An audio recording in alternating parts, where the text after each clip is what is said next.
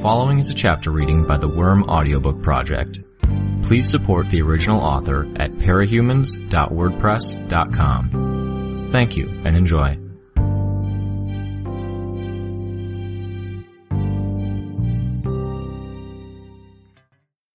Interlude 12.5, donation bonus. She couldn't shake the idea that it was a hoax. 3 times she'd almost turned around and headed back home. 28 miles west from New York City, down the 202, to where there are more trees than houses and the roads hadn't been maintained for too many years. It hadn't rained recently, but there were murky puddles in the road where the water had settled into broad depressions. Water sprayed as she deliberately aimed for one puddle. 45 minutes of driving, trying to convince herself that this was real. Not seeing anyone on the road for the last 10 minutes, she'd started to feel lost. The concrete action of staring into the puddle and getting the expected results seemed to ground her. Every action had an equal and opposite reaction. It was the way things were supposed to work, action and consequence. Driving to the middle of nowhere was the action. But what was the consequence? Wasting 2 hours of her time on one of the last weekends of freedom she had before she was due to start school? For a mere chance she might get what she needed? She had to stop and reverse to reread a number on the mailbox. 2062. She steered into a long dirt driveway. A farm sat in the distance, with a rotted-out grain silo and a barn nearby. What if this wasn't just meant to waste her time? What if it was more sinister? If there was a gang of men waiting for her, ready to drag her off somewhere? She shook her head. She knew how to defend herself. Her father had taught her, and she'd taken classes. They didn't necessarily know she was a woman from her email address. She left a note with her roommate, sealed with instructions not to open it or read the details unless she failed to return home. Topping it off, the necklace she wore had a built-in GPS, a gift from her 16th birthday from her dad. If there was trouble, the note she'd left with her roommate had instructions to contact her dad and track her down using the necklace. She stopped by the barn and sat in the car for a minute, peering around to try to see if anyone was near, the engine idling. A minute passed before she felt secure enough that she wouldn't be ambushed and shifted the car into park. She held the key like a weapon as she stepped out of the car. She didn't hold the individual keys between her fingers like an amateur would be inclined to do, but held it like a knife instead. The barn was the final destination of the route the email had outlined for her. Empty. It smelled of stale manure, rotting hay, and mold. The exterior was covered in peeling red paint. She checked her watch. She was 8 minutes early. There were no other cars on the property. That meant there were 8 minutes for someone to come down that road with the cracks, potholes, and puddles, pull down the long driveway, and come to meet her at the barn. Her weight shifted from foot to foot as her impatience manifested in restlessness. 8 minutes before she found out if she'd been played for a fool. She used her shoes to kick a few loose stones from the dirt driveway, smoothed it out, and then kicked them off. Barefoot, she planted her feet a shoulder width apart, then bent her knees as though she were sitting down in a chair. Her arms outstretched in front of her for balance. She bent low, straightened, then repeated the process several more times. Deep breaths. Centering herself, she began on the next form, placing her feet perpendicular to one another and transferring her weight from one foot to the other, from toe to the heel of the other foot. Her digital watch interrupted her exercises with a steady beeping. She'd set an alarm for the meeting deadline. Right this minute, she was supposed to be meeting someone. And there was no car in sight. Sighing, humiliated, she donned her shoes, opened her car door, and prepared to leave. She wouldn't speak of this to anyone. Leaving? After coming all this way? The voice was female, rich with hints of a French accent, but the English was probably better than her own. She turned, then stepped a few feet in front of her car to look inside the barn. A woman stood there, dark-skinned, with her hair cut into a short style that was more utilitarian than stylish. She wore a doctor's lab coat and held a white plastic clipboard with both hands. That wasn't the startling thing. At a point halfway inside the barn, there ceased to be any barn at all. White tiled floor and white painted walls stretched a distance behind the woman, and the ceiling was all glass, hiding a smooth distribution of fluorescent lights that made it all glow evenly. Who are you? Some call me Mother, but that is meant to be tongue-in-cheek. Those with a more professional attitude know me as Doctor. I'm... no names. We've already investigated you. We know much of what we need to know, but I think there is a great deal of symbolic value in having you maintain some anonymity. Pick a name, and I will use it for the duration of this meeting. It doesn't need to be permanent or long-term. Okay. Is it supposed to be a fake regular name, or a code name, or anything? Jamie. It was the name her parents had been planning to give her baby sister. They'd broken up before that happened. Jamie it is. Come. I have an employee that is relocating this section of my offices to this spot. But it taxes him, and there'll be less wait for the return trip if we don't strain him. Jamie looked over her shoulder at her car. The GPS wouldn't do her much good here, she suspected. It would take a leap of faith. She hurried over and stepped close to the doctor, crossing that border from packed dirt and moldy hay to clean tiled floor. There was a rush of wind, and the surroundings swam violently for 2 or 3 seconds. When the image had resolved again, they stood in the middle section of a long hallway. It looked like a hospital, sterile, white, clean, but it was empty. There were no people, and there was no equipment. Welcome to Cauldron, the doctor said. How did you find me? I just got an email. I'd have to check my notes. We have ways of finding interested parties. If I remember right, you were browsing websites, researching ways to acquire Tinker-made armor and weapons? Jamie nodded. I was. So many were fakes or scams that I wasn't willing to trust the ones that did look legit. We own several of those sites. All are fakes. That might have been where we first noticed your activity. That's a little creepy. Creepiness is an unfortunate reality when you're forced to operate covertly without a steady customer base. Why? Why not go public? Countries would go to war over what we have at our disposal, a way to grant powers to anyone who wants them. They would want armies of parahuman soldiers. Even if we did manage to establish ourselves as a neutral party without government interference, Cauldron would be infiltrated by those looking to steal our secrets. Spies, thieves, and people who wanted to establish a rival business? They were reaching the end of the hallway. The doctor smiled lightly. And that, please, through this door. Jamie prided herself on her ability to identify evasions and untruths. The doctor was humoring her when she replied to the question about rival businesses. The idea didn't seem to worry her. Why? Jamie stepped through the open door and entered a large room. As with the hallway, the door was predominantly white. There was a desk of white marble with a white leather chair and 2 plastic chairs facing the desk. A modestly sized monitor sat at one corner of the desk, with a compact keyboard placed in front of it, and no mouse. The space was Spartan. I'd go crazy in here. There's no personality to this place. Stranger still was the lack of dust. Since her arrival, Jamie hadn't seen anyone but the doctor. How did the doctor keep everything so clean? Have a seat. Jamie sat in one of the plastic chairs. I'd like to talk and establish expectations before we begin. You should know that almost every aspect of this experience can be tailored to your tastes. Cauldron's usual routine, however, is to arrange one face-to-face meeting. We'll discuss your budget, your situation and goals, and then we'll peruse a catalog to find something that fits your budget and will hopefully give you the results you desire. There is a 2-month waiting period, during which time I will assign you some testing, some regarding your physical condition, other tests for psychological reasons. Psychological? Is that to make sure I won't flip out and go villain when I get powers? That is not a concern, though your question seems to indicate that you hope to be a hero. The doctor made it a half-question, half-statement. Jamie's brow furrowed. Wait, so you give powers to people who want to be villains? We give powers to anyone who pays. Rest assured, if you wish to end this meeting now because of a pang of conscience, we can see you return to the barn shortly. Jamie hesitated, then shook her head. It's fine. The testing will include some blood tests, stress tests, MRI, CAT scan, radiographic scans, and Torsten DNA sequencing. These scans are primarily for our purposes, and if you'd prefer, you can have your family doctor arrange or conduct these tests instead for a small fee. A larger fee will allow you to skip the tests entirely. Fees and additional expenses? No, the testing wasn't so important that she'd spend her money on it. You can conduct the tests however you want, Jamie said. Good. You'll need to forgive me, but I must be blunt. Cauldron operates on a strict policy of secrecy. It is crass of me to do this, but know that if you pass on any knowledge of what transpired here, we have ways to find out, and will be forced to employ countermeasures. This is in effect, even if you decide you do not wish to sign anything. Countermeasures? Our response will reflect the gravity of the offense. We have clients who have spent hundreds of millions of dollars on the products and services we offer. It is our obligation to protect them. What kind of countermeasures? Would you kill me? We try to avoid murder in the course of doing business, not just because of the moral issues, but because it draws attention. For leaks, our usual procedure is to discredit the individual in question and deploy our in-house division of parahumans to drive them into hiding, remove their powers, or both. Try to avoid murder. The phrasing implied the doctor, or Cauldron, had gone that far before.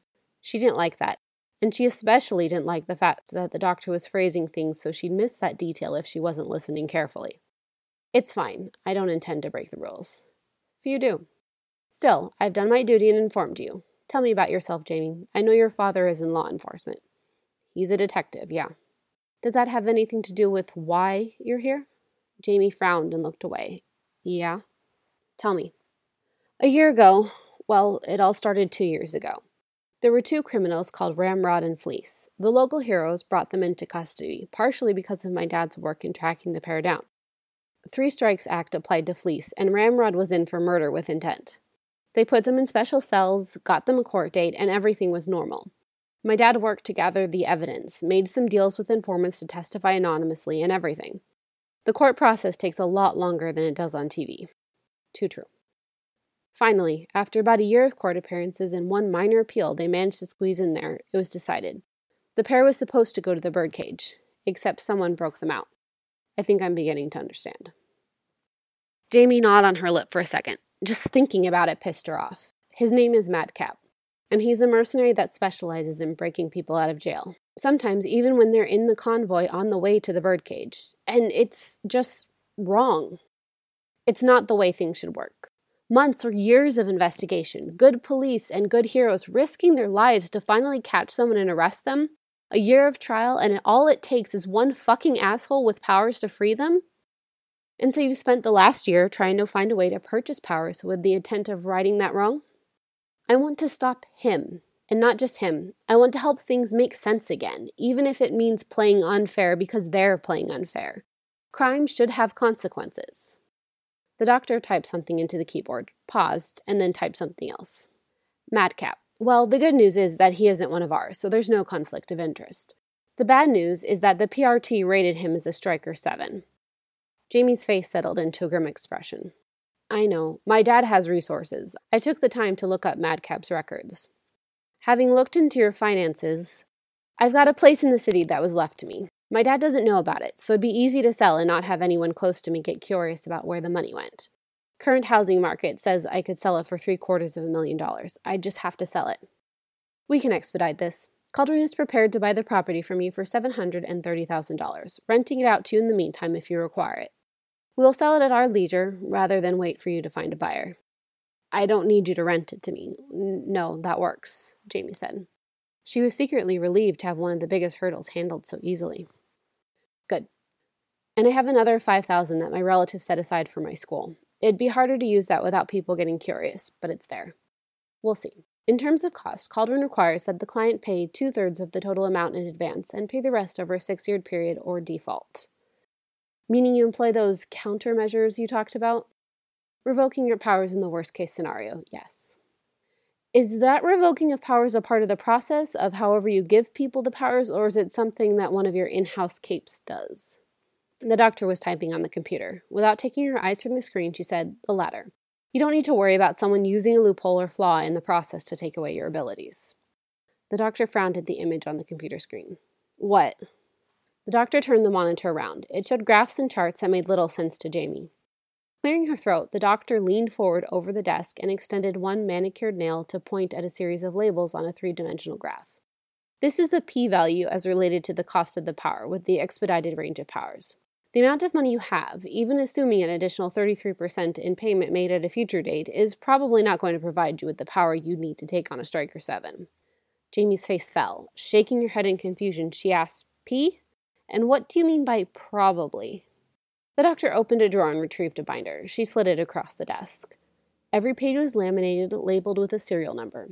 Each page had a picture of a vial with a different colored metallic liquid inside, sitting beside a list of powers. The bottom half of the page, or a second page depending on the number of powers listed, had a grid with a number assigned to an arrangement of letters. No sample provides the exact same powers every time. The bullet points note examples of the powers gained when the sample was tried on a human subject or a client. There's typically a common thread or theme connecting powers from a given sample.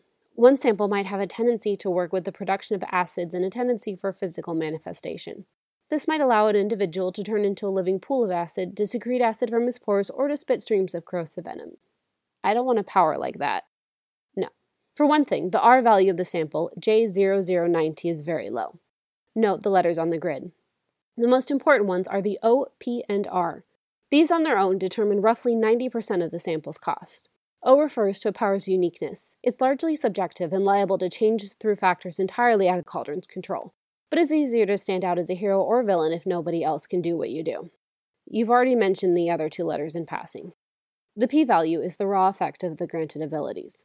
An estimation of the rating the PRT would assign to the powers. Higher P, more effective and versatile abilities. Jamie nodded. And R? Unfortunately, as I've mentioned, there are no guarantees. A given sample does not provide the same effects every time it is tested. There are admittedly some dangers involved in the use of our product. Sometimes there are physical changes that cannot be masked. You've seen the heroes or villains with glowing eyes or less human features. That was sobering. The R value refers to how predictable a given sample is. There are some that produce very simple, reliable results. In 63 tests of sample T6001, it has only failed to grant a form of flight on 2 occasions. Contrast that with sample B0030. It has, in 4 tests, granted an individual the ability to make things implode. It has created a powerful vacuum in someone's mouth that draws everything into a portal where it is promptly annihilated. Sample B0030 killed the other 2 test subjects. Killed. There was an outside possibility she could die, if she took the wrong one or if she got especially unlucky. How do you test this? You're talking about a lot of tests, 60 for just one sample. But there's no way people wouldn't notice or that word wouldn't get out if you were doing something like that. As you've seen, Cauldron has resources. That doesn't really answer my question. It does, just not as clearly as you want it to. Something in the doctor's tone suggested the woman wasn't going to elaborate further. Jamie shut her mouth, frowning slightly. As you can see, this graph suggests the relationship between cost and the rising P, O, and R values. It was a cube broken into a multitude of smaller cubes, with P as the x-axis, O as the y, and R as the z. They range from white to sky blue to darker blue, purple, red, and finally crimson.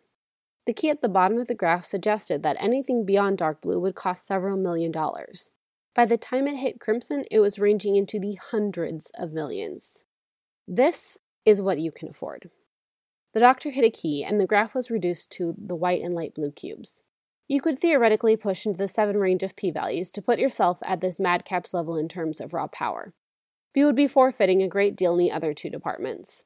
Your powers would be relatively simple, defaulting to the sort of abilities that countless other heroes already have. And with the low R score, you would be risking getting something you do not want. Physical changes, perhaps, or powers outside the area you wanted. Super strength when you desired telekinesis, for a crude example. I'm not fixated on anything in particular power-wise. Flying would be cool, but I'll take anything that works. The doctor tapped a key and the graph shifted so there were only 3 rows. She'd removed the samples with higher uniqueness values. Then the question is, the doctor said, how much are you willing to gamble? A hero can beat a superior foe with strategy, tactics, and forethought, and I get the impression you're focused enough to put your mind to the task. Perhaps you'd want to emphasize reliability in a sample over the power it could offer you? Can you zoom in? The doctor did. So, how unreliable is a 5 if we're talking about R? If you decide on a sample with an R score of 5, I would tell you I can make no promises. There would be perhaps a 3 or 4% chance you would experience some unwanted physical changes. 0.5% chance that you'd experience changes of a degree that you wouldn't be able to go out in public without drawing notice, even with heavy clothing. You would, I'd venture, not be buying a particular power, but the broader category of that power. To use our earlier example, you would not be buying acid spit specifically, but an acid power. Jamie looked at the other lines on the graph, and I'd be getting something like an O of 3 and a P of 5. Something in that neighborhood, yes. A power rating of 5 to madcap 7? Jamie put her elbows on the edge of the desk and her head in her hands. There's a chance you could get lucky and achieve a power with a greater p-value than expected. Again, that misdirection. Jamie shook her head. And a roughly equal chance that I could get unlucky since it's an average. Admittedly true. Is there anything else I could do? A way to get better results? We have options, but I don't know that they apply to your case. I mentioned the psychological testing earlier. You should know that an individual's personality, mental state, and background do seem to have a great deal of effect on the resulting power. I would even say it's one of the primary factors outside of the sample itself. Jamie wondered momentarily how her own mental state would influence her powers. The doctor went on. We have a package we call Shaping and another we call Morpheus. Both are intended to make the most of the 2-month waiting period and help a client reach an ideal mental and emotional state. It's often purchased by our high-end customers to refine the powers they want and help ensure there are no untoward effects. For a low-end customer such as yourself, I don't know that it would suit your needs. You would be buying a lower quality sample to pay for the package, perhaps if you were someone who wanted powers for recreational purposes. If you want to help guarantee that you got the ability to fly, for example. Jamie nodded. There's the Nemesis program, but you already have an opponent in mind, and I expect you're more interested in a fair fight than having an opponent you're guaranteed to succeed against when it counts. Yeah. The Nemesis program. How many prominent heroes or villains were out there that had faked or staged confrontations like that? Nothing else springs to mind as our packages go. When we design an additional feature or program, we tend to aim it at the more wealthy customers.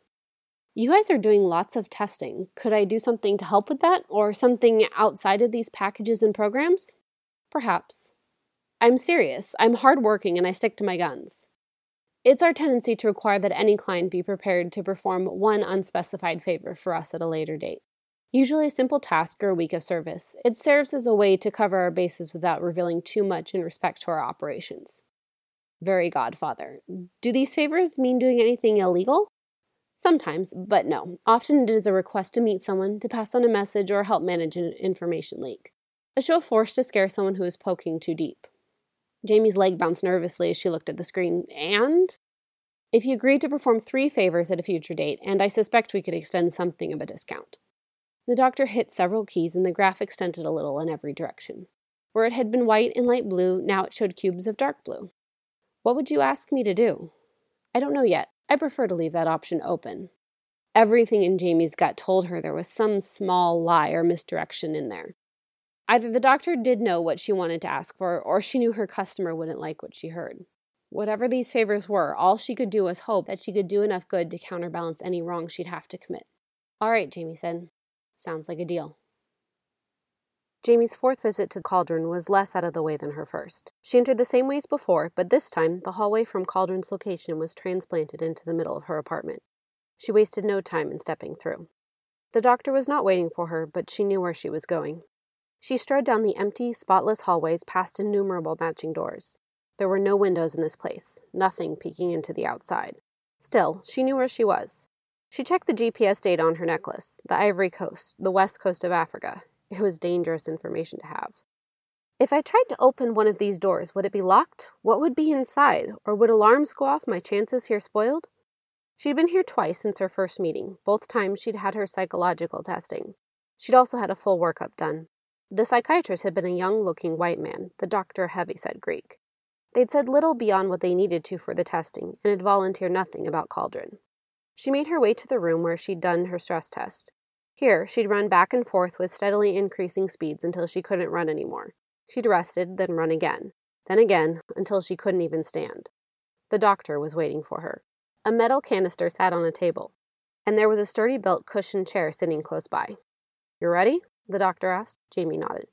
"If you'll change into this, we can preserve your clothes for the return trip home." Jamie took the offered clothing, a plain gray bodysuit that would cover everything from the neck down. A word in blocky black letters on the front read Jamie, while on the back read Client. There was no indicated change room, and the doctor was focused on the canister and the stack of papers she was setting down on the table. Jamie changed where she stood, folding her clothes and setting them on the edge of the table. "Sit." Jamie sat in the chair, comfortable. Sample T1177, with the agreed-upon addition of sample C0072. This is correct? Yes, it's what I paid for. Read and sign here. And there are stipulations on, pages 26 and 29 that you need to sign as well. Jamie leaned forward and read through the contract. It was every term they'd agreed upon, legalese and politely worded warnings about the hell Cauldron would try and bring down on her head if she broke the terms of the contract. There were pages of receipts covering the financial transactions and pages more of details about her own medical and psychological evaluations. There were 2 stipulations to agree to. One for the 3 favors she'd agreed to perform, another on the psychological testing. 9 years ago, she'd been kidnapped for her use as leverage against her father. She'd been held in their custody for 3 days. No food, 6 water bottles to drink, and no bathroom. She'd gone to the washroom in the corner, had removed one sock to keep the pee from making its way across the sloped hardwood floor. She'd assured the psychiatrist that she had gotten over any of the trauma and any fear of the dark that had stemmed from that incident. It was her father that had a hard time dealing with the event. She'd been young then, and the event hadn't really stuck in her memory. But she couldn't shake the idea that the kidnapping might have left some lingering effect on her that would taint the process. "You haven't eaten?" "Nothing since this time yesterday." "You don't have any colds, no aches and pains?" "No." "That's too bad. The sample we use to moderate and control the effects of the finished products has a short-lived regenerative effect. This is one of the selling points we offer to clients we find in hospitals and the like. Some have even recovered or partially recovered from lifelong disabilities. We've had reports from people who were mildly ill when they gained their powers who found they never got sick again. It'd be nice to verify this." "You couldn't have told me this before?" "It could easily be a placebo effect, not worth the rescheduling. You're comfortable?" "Sure." The doctor unscrewed the canister and withdrew a vial. It was no longer than a pen and no thicker than one of the doctor's fingers. The faster you drink it all, the quicker and cleaner the transition is. "You said something about a dream quest?" "Some experience it, some don't. Don't be concerned if you don't. Simply relax to the best of your ability and stay focused. The higher and more pronounced the physical reactions like your heart rate, swelling, adrenals, and emotional response, the greater the chance of a physiological change. I recommend that you keep from dwelling on any stressful thoughts or memories. Just stay calm and try to relax as much as you're able." Isn't that like asking someone to not think of a blue elephant? They're going to think of a blue elephant. I stress, only a small percentage of people experience enough stress that they undergo any physical change. The doctor removed the stopper from the top of the vial and carefully handed it over, not letting go until she was sure Jamie had a firm grip. Jamie held the vial for several long moments. "Now?" "When you're ready." Jamie tossed it back like she'd seen people throw back shots of hard liquor. She coughed as it coated the inside of her throat, her saliva doing little to nothing to help it down. The doctor reached out and Jamie handed her the vial. It began to burn, the intensity increasing second by second until she was convinced it couldn't get any worse. It did. "Hurts," she groaned, trying to push herself to a standing position. "It'll get more severe before it gets better. Stay in the chair." "Didn't tell me." She could barely speak with the way her chest felt like it was caving in on itself. "I didn't want to alarm you before we began. It's normal, and it does get better. A minute, maybe 2, and you'll be surprised at how fast the pain goes away." She clutched the arms of the chair, as unfathomably bad as it had been just moments ago. It kept getting worse. She had to endure another 2 minutes of this? It felt like the burning inside of her was melting through the walls of her throat and stomach. She could imagine the tissue blistering and dissolving, expanding outward until it touched her lungs and her heart. As it seemed to consume her lungs, her breathing began to dissolve into breaths too quick and small to bring enough oxygen into her lungs. Darkness began to creep in at the edges of her vision. "Relax." The doctor's voice sounded far away. She was panicking, and the idea that she was panicking made it worse, because it meant she'd change. She might look different. Scales, spines, metallic skin, or something else. The darkness swallowed her field of vision, and she felt as though it were creeping over her skin. What had she been thinking doing this? Have to calm down. She'd taken up Tai Chi when she was 13, something one of her therapists had encouraged to deal with stress. She couldn't move here, and it was impossible to stand, let alone do her exercises, but she could try to reach that mental state. She attempted to take deep breaths, but she couldn't even tell if she had air in her lungs or if she was breathing in or out. She tensed the muscles in her fingers and toes, then forced herself to relax them. She did the same with the muscles of her hands and feet. She worked her way up through the entirety of her body, focusing on that simple act of tension, relaxation. The pain didn't stop, but she felt disconnected from it now. She was calmer, focused. She felt as though she were adrift in a vast, empty space, aware of every part of her body, the wholeness of it, and nothing else. An incoherent image flickered across her mind, a landscape of twisted biological shapes that seemed to alter with every passing second, changing into something completely different. An archway of bony growths disconnected and became a bridge over a crevice, then a hill, yet it all seemed to change with logic. It was just a logic she couldn't comprehend. The ground split, chasms tore into the surface, dividing it, and another image, Earth. It was as though she was looking at everyone's face and every object and every living thing on the planet at once, from every angle. But then she was looking at a different everyone and everything, then another. It dawned on her that it wasn't her doing the looking. She was a bystander. Before she could realize what this other was looking for, the scene changed again. Utter blackness and silence. It was only in this stillness and quiet that Jamie realized there was an undercurrent, an impression. She hesitated to call it an emotion.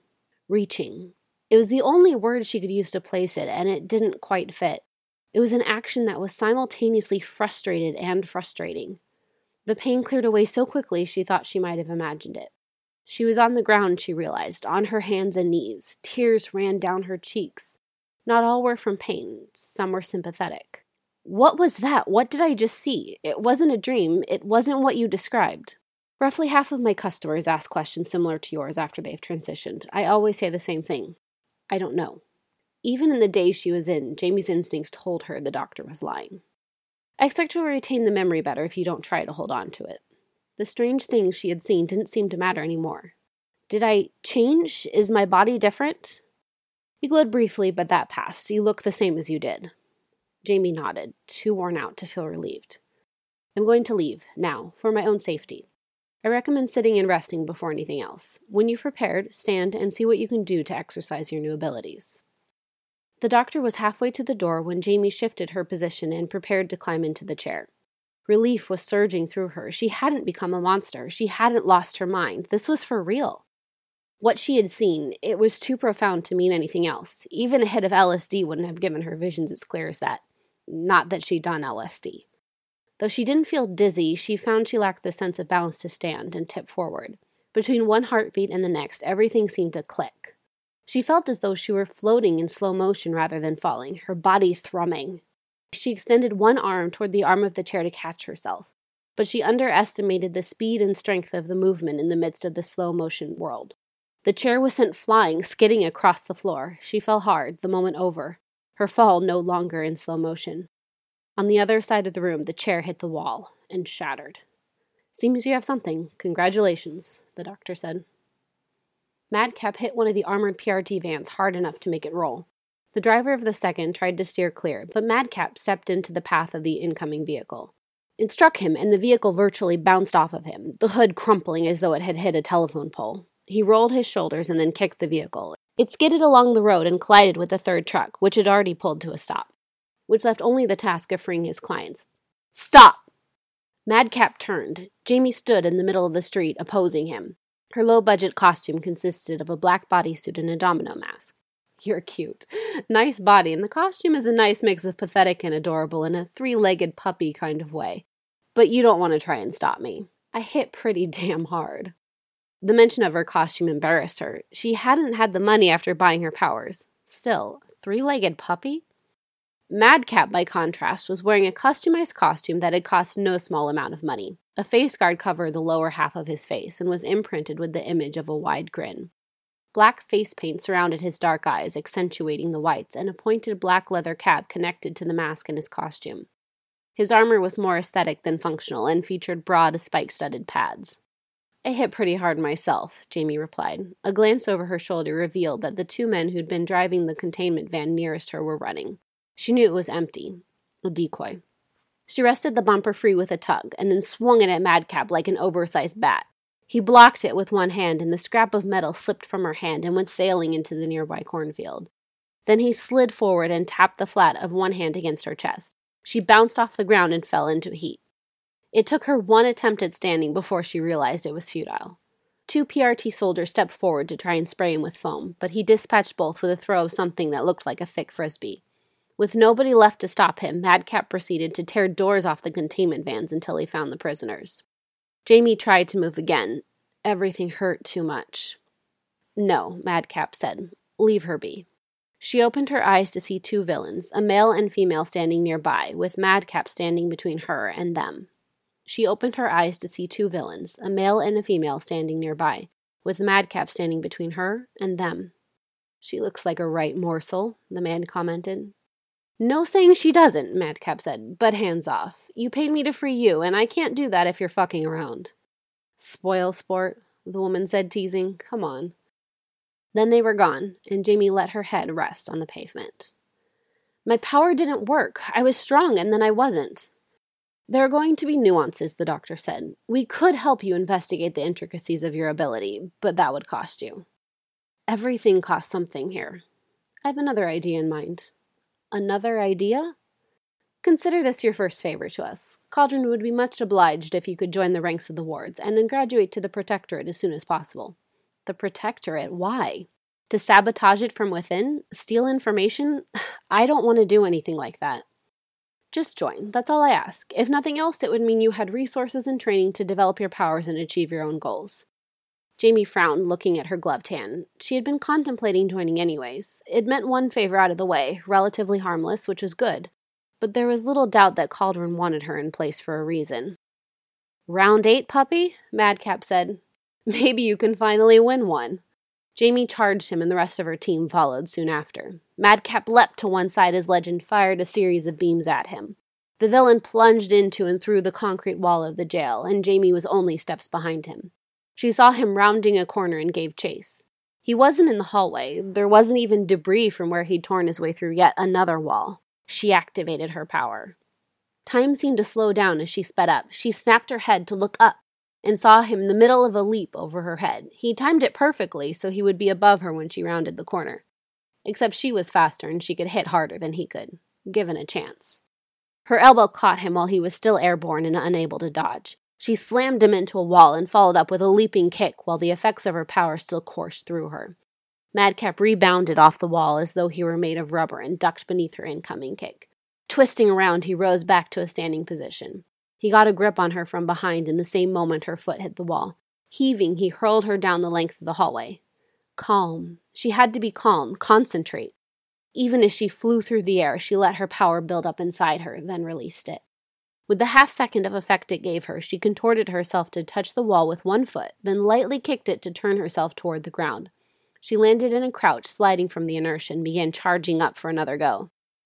Legend's lasers tore into the spot where Madcap had been a second ago.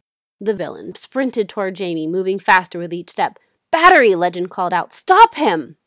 She held on, concentrating. She let a deep breath pass through her lips. Sticking one foot out in front of him, Madcap changed directions, heading straight through the wall. Plaster exploded around him. She released her power, and for just seconds she was strong. She was almost invincible, and above all else, she was fast. She ran forward, plunging through 2 walls in her pursuit. Emerging from the second wall, she came within a few feet of Madcap. He turned on the spot, reaching out to block her strike and grab her. But she didn't give him the opportunity to do either. Instead, she spent the rest of her accumulated power in a single burst, pulling at the metal of a nearby chair. It fell over, sliding into Madcap's path. The metal legs caught on his own legs, one sliding just beneath his descending foot. He stumbled. He exerted his power, causing the chair to crumple and explode before he stumbled any further and fell. She heard a brief chuckle from the man as he turned to make his escape. Legend had taken advantage of that momentary delay to get into position. He caught the villain with a laser blast. Madcap tumbled, got his feet under him, and darted for cover. A laser blast turned the corner to follow and smashed the villain into the ground. Legend shot him again while he was down, and the man was unconscious. "Good job, Battery," Legend spoke with a smile. "Finally, huh?" "Finally," she said. "I don't really want to go to Birdcage," Madcap said. He was covered in containment foam from shoulder to toe. "You've committed somewhere in the neighborhood of 100 felonies," Legend answered him. "I don't think you have many options." "Felonies, sure, but I haven't killed anyone, and that's got to be worth something. Now, this is just a suggestion, but what if I switch sides?" "Get real," Battery replied. "I'm serious, puppy. You guys need more bodies on the field. I don't want to go to the Birdcage. It's a win-win. I'm strong." "You spent nearly 6 years perverting the course of justice for others," she replied. "And now I can make amends." They had removed his mask, but his real smile was almost more mocking than the one that had been styled into the mask. "You've spent the last 5.5 years getting people out of the Birdcage, claiming to be against it and everything it stood for, but now you're willing to work to put people in there? Maybe you've changed me. Your good looks, your winning personality, and your die-hard persistence in the face of so many defeats at my hand." Battery looked at Legend. "Don't suppose we can gag him?" "Sadly, no, and he raises an interesting idea. He's going to run the second he gets a chance. There are options, tracking devices, or perhaps Mirrodin can put some countermeasure in place." "I'm down for any of that stuff," Madcap said, casting a sidelong glance at Battery. He grinned. "But I want some concessions." "Concessions? You asshole. You should be glad that we're even entertaining this asinine idea." "I think you'll find them pretty reasonable," Madcap said, more to Legend than Battery. "Let's hear it." "I think this would work best if I took on a new identity, new costume. My powers are versatile enough that I doubt anyone's going to draw a connection. It also means I don't have any enemies or paranoid customers from my shady past coming after me. That could be arranged. And I want to be on her team, Madcap said, pointing at Battery. He smiled. Puppy changes to a new city. I go with. Hell no, Battery said. Why? Legend asked. It's funny, Madcap said. It's going to irritate the piss out of her, and I've got just a little bit of a sadistic streak in me. If I don't channel it somehow, this just isn't going to work out. Just give me this, and I'll be a Boy Scout. Boy Scout? You'll be on your best behavior? Legend asked. This would be more than even regular probation. No, Battery said. Yes, Madcap answered the man. No, Battery said, stabbing a finger at Legend. I've been a damn good hero for you guys. My record is spotless. I've put in the hours. I've put in the overtime hours. I've done the jobs nobody else wants to do. The unpaid volunteer crap, the patrols at the dead of night when nothing happens. This is a punishment. You're right, Legend sighed. It would be a heavy burden for a good heroine. So it's up to you. You decide if Madcap joins the Protectorate or not. I won't judge you if you say no. But you think I should say yes. I do. It makes us stronger in the long run. Battery looked down at Madcap, and the villain offered her an exaggerated pout, his eyes large, his lower lip sticking out. Fuck me, she said.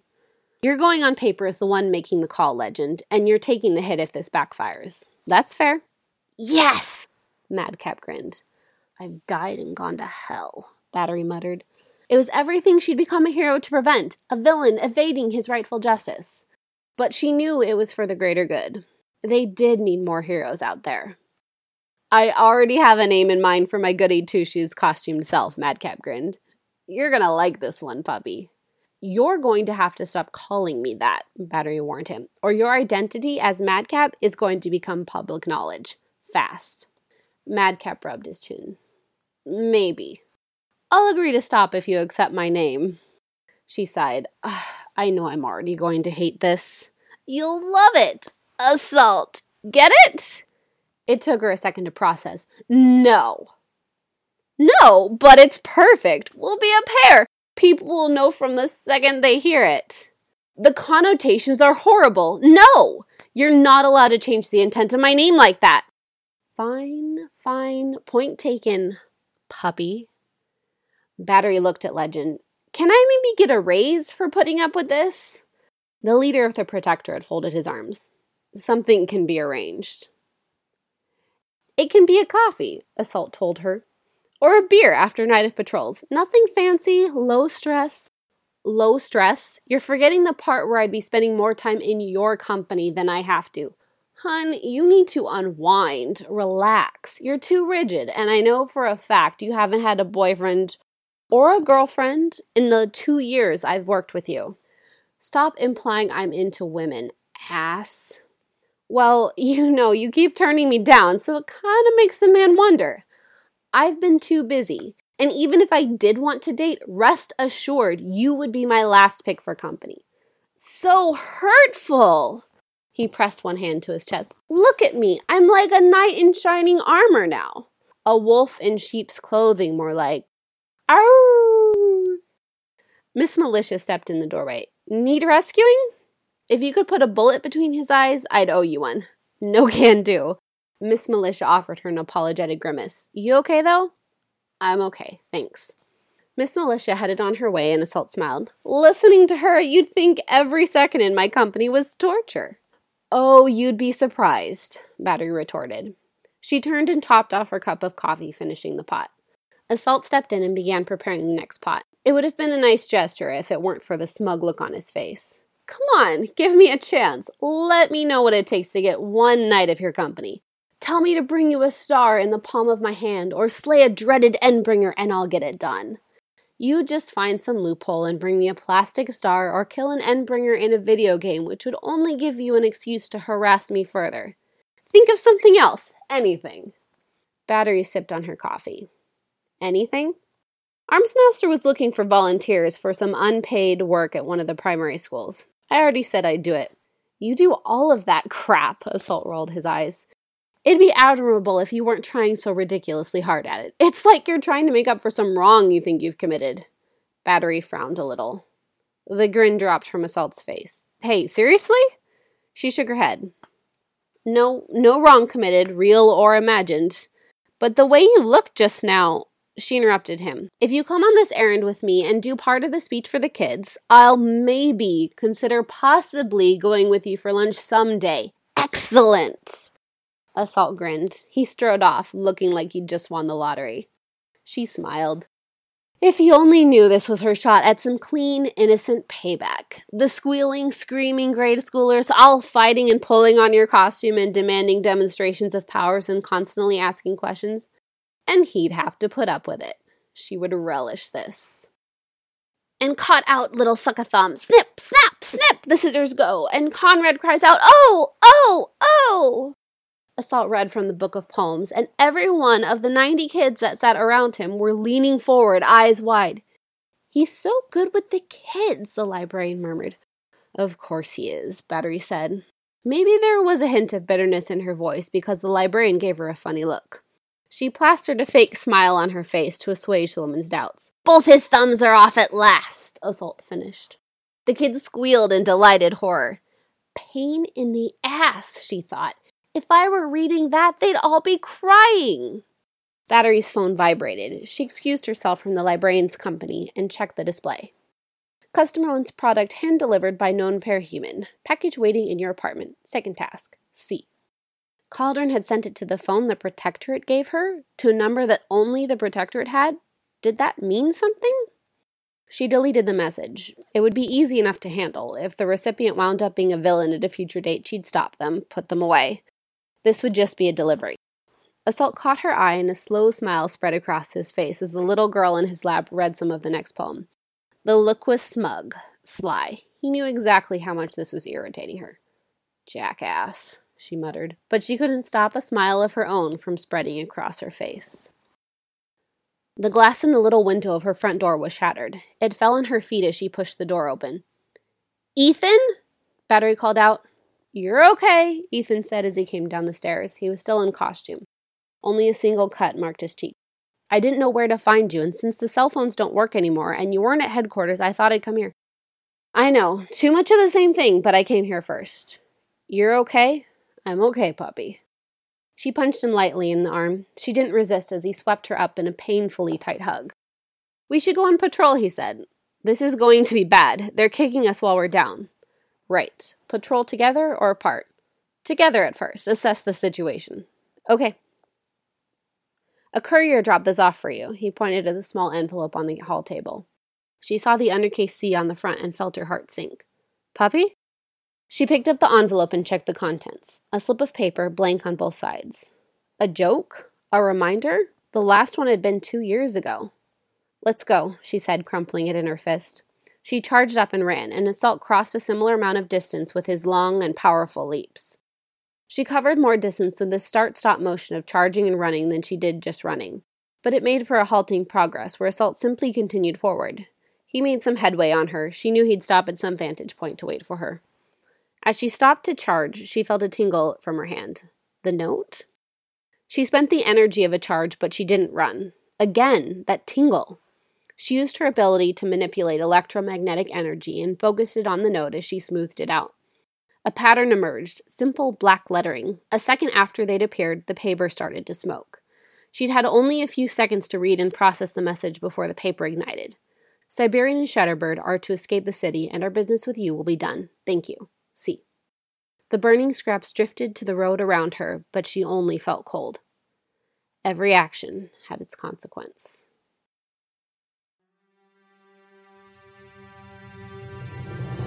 Hello, this is Raptor Bones. You just finished listening to a chapter from Arc 12, Plague, from the web serial Worm by J.C. McCrae. This production is brought to you by the Worm Audiobook Project. If you would like to know more about us or volunteer your own services, please check us out at audioworm.rain-online.org. You can download or listen to every chapter directly from our site, or you can find us on iTunes or any podcast app under Worm Audiobook. Thank you for listening.